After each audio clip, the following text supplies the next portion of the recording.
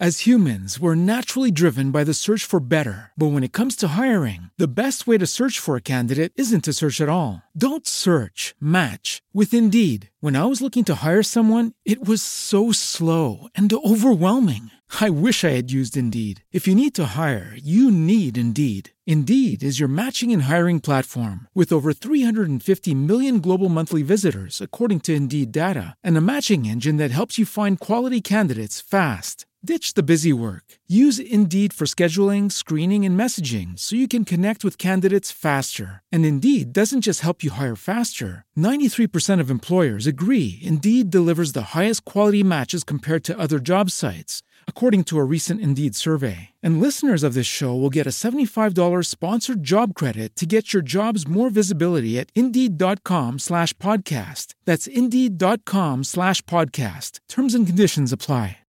Lucky Land Casino, asking people, what's the weirdest place you've gotten lucky? Lucky? In line at the deli, I guess? Aha, in my dentist's office.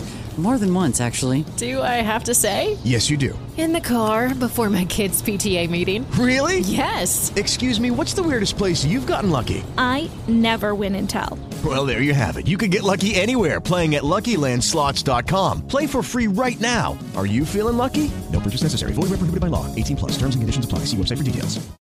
The Old Portrait by Hugh Nisbet. Old-fashioned frames are a hobby of mine. I'm always on the prowl among the framers and dealers in curiosities for something quaint and unique in picture frames. I don't care much for what is inside them. For being a painter, it is my fancy to get the frames first and then paint a picture which I think suits their probable history and design. In this way I get some curious, and I think also some original ideas. One day in December, about a week before Christmas, I picked up a fine but dilapidated specimen of wood carving in a shop near Soho. The gilding had been nearly worn away, and 3 of the corners broken off. Yet as there was one of the corners still left, I hoped to be able to repair the others from it. As for the canvas inside this frame, it was so smothered with dirt and time stains that I could only distinguish it had been a very badly painted likeness of some sort, of some commonplace person, daubed in by a poor pot-boiling painter to fill the second-hand frame which his patron may have picked up as cheaply as I had done after him. But as the frame was all right, I took the spoiled canvas along with it, thinking it might come in handy. For the next few days my hands were full of work of one kind and another, so that it was only on Christmas Eve that I found myself at liberty to examine my purchase, which had been lying with its face to the wall since I brought it to my studio. Having nothing to do on this night, and not in the mood to go out, I got my picture and frame from the corner, and laying them upon the table, with a sponge, basin of water, and some soap, I began to wash so that I might see them better.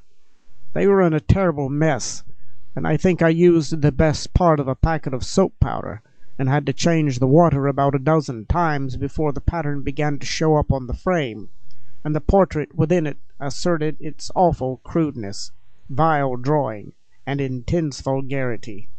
It was the bloated, piggish visage of a publican clearly, with a plentiful supply of jewelry displayed, as is usual with such masterpieces, where the features are not considered of so much importance as a strict fidelity in the depicting of such articles as watch-guard and seals, finger-rings and breast-pins. These were all there, as natural and hard as reality. The frame delighted me, and the picture satisfied me that I had not cheated the dealer with my price, and I was looking at the monstrosity as the gaslight beat full upon it, and wondering how the owner could be pleased with himself as thus depicted, when something about the background attracted my attention, a slight marking underneath the thin coating as if the portrait had been painted over some other subject.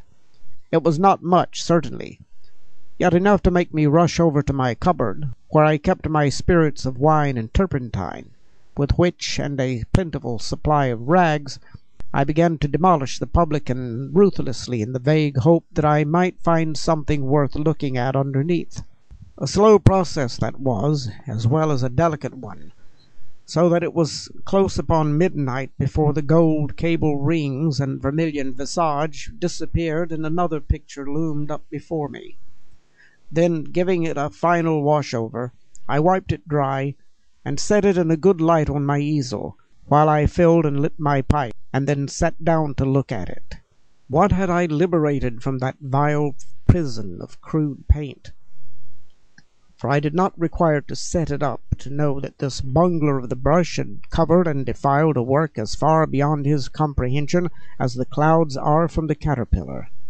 The bust and head of a young woman of uncertain age, merged within a gloom of rich accessories painted as only a master hand can paint who is above asserting his knowledge, and who has learnt to cover his technique. It was as perfect and natural in its sombre yet quiet dignity as if it had come from the brush of Moroni.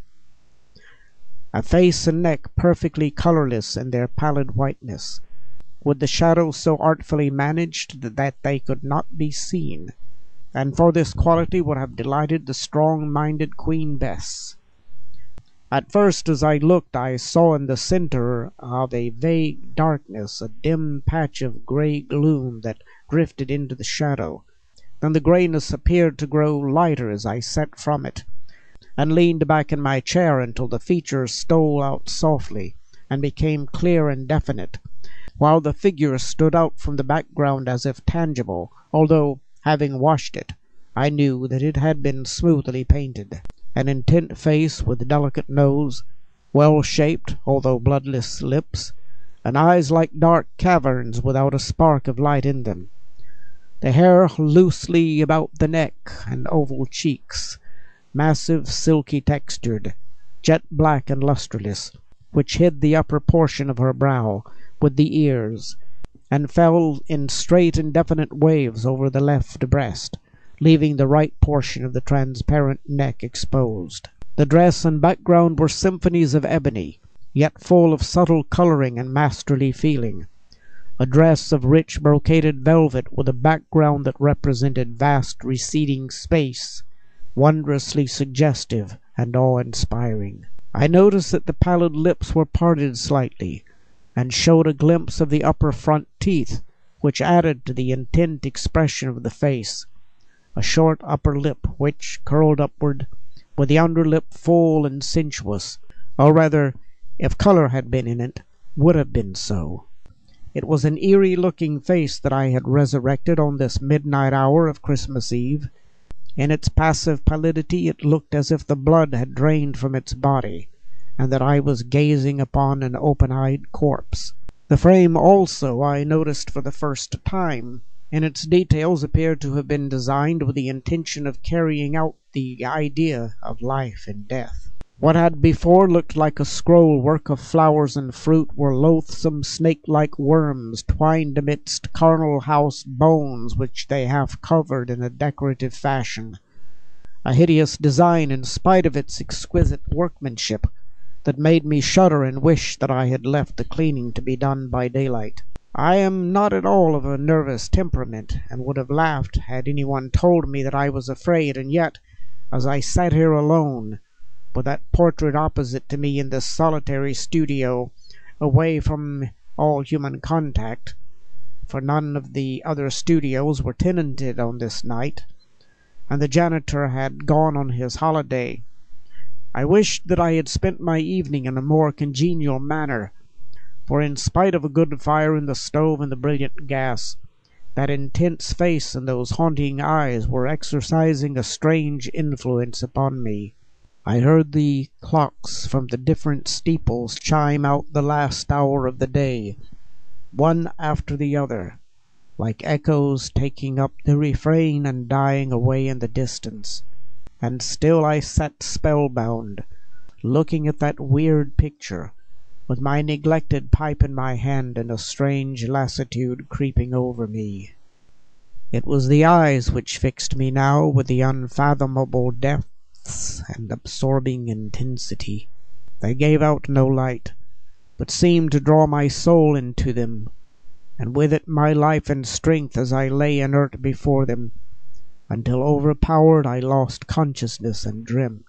I thought that the frame was still on the easel with the canvas, but the woman had stepped from them and was approaching me with a floating motion, leaving behind her a vault filled with coffins.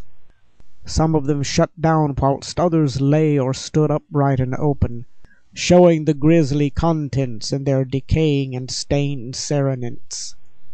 I could only see her head and shoulders, with the sombre drapery of that upper portion and the inky wealth of hair hanging around. She was with me now, that pallid face touching my face, and those cold, bloodless lips glued to mine with a close, lingering kiss, while the soft black hair covered me like a cloud and thrilled me through and through with a delicious thrill that, whilst it made me grow faint, intoxicated me with delight.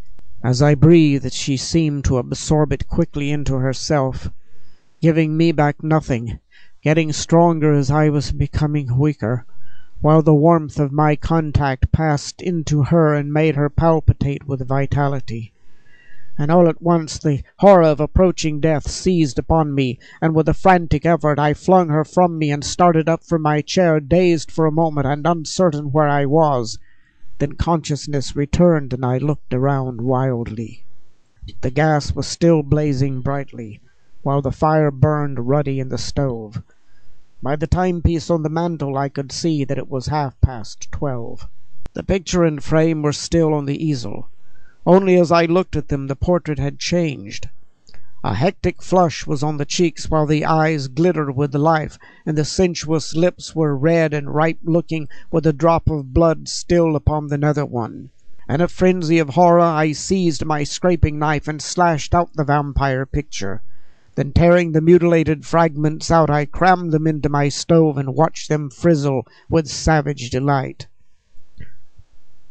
I have that frame still, but I have not yet had courage to paint a suitable subject for it. End of The Old Portrait. As humans, we're naturally driven by the search for better. But when it comes to hiring, the best way to search for a candidate isn't to search at all. Don't search, match with Indeed. When I was looking to hire someone, it was so slow and overwhelming.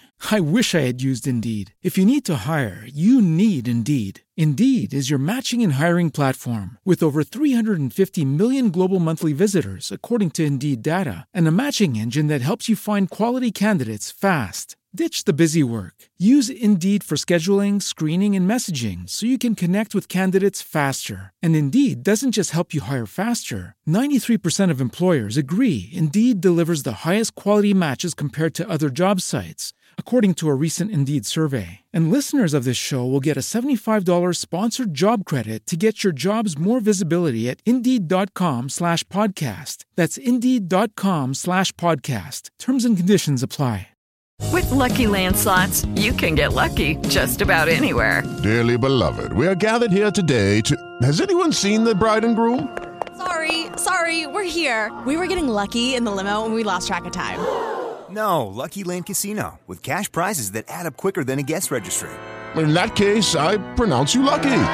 Play for free at LuckyLandSlots.com. Daily bonuses are waiting. No purchase necessary. Void where prohibited by law. 18+. Terms and conditions apply. See website for details.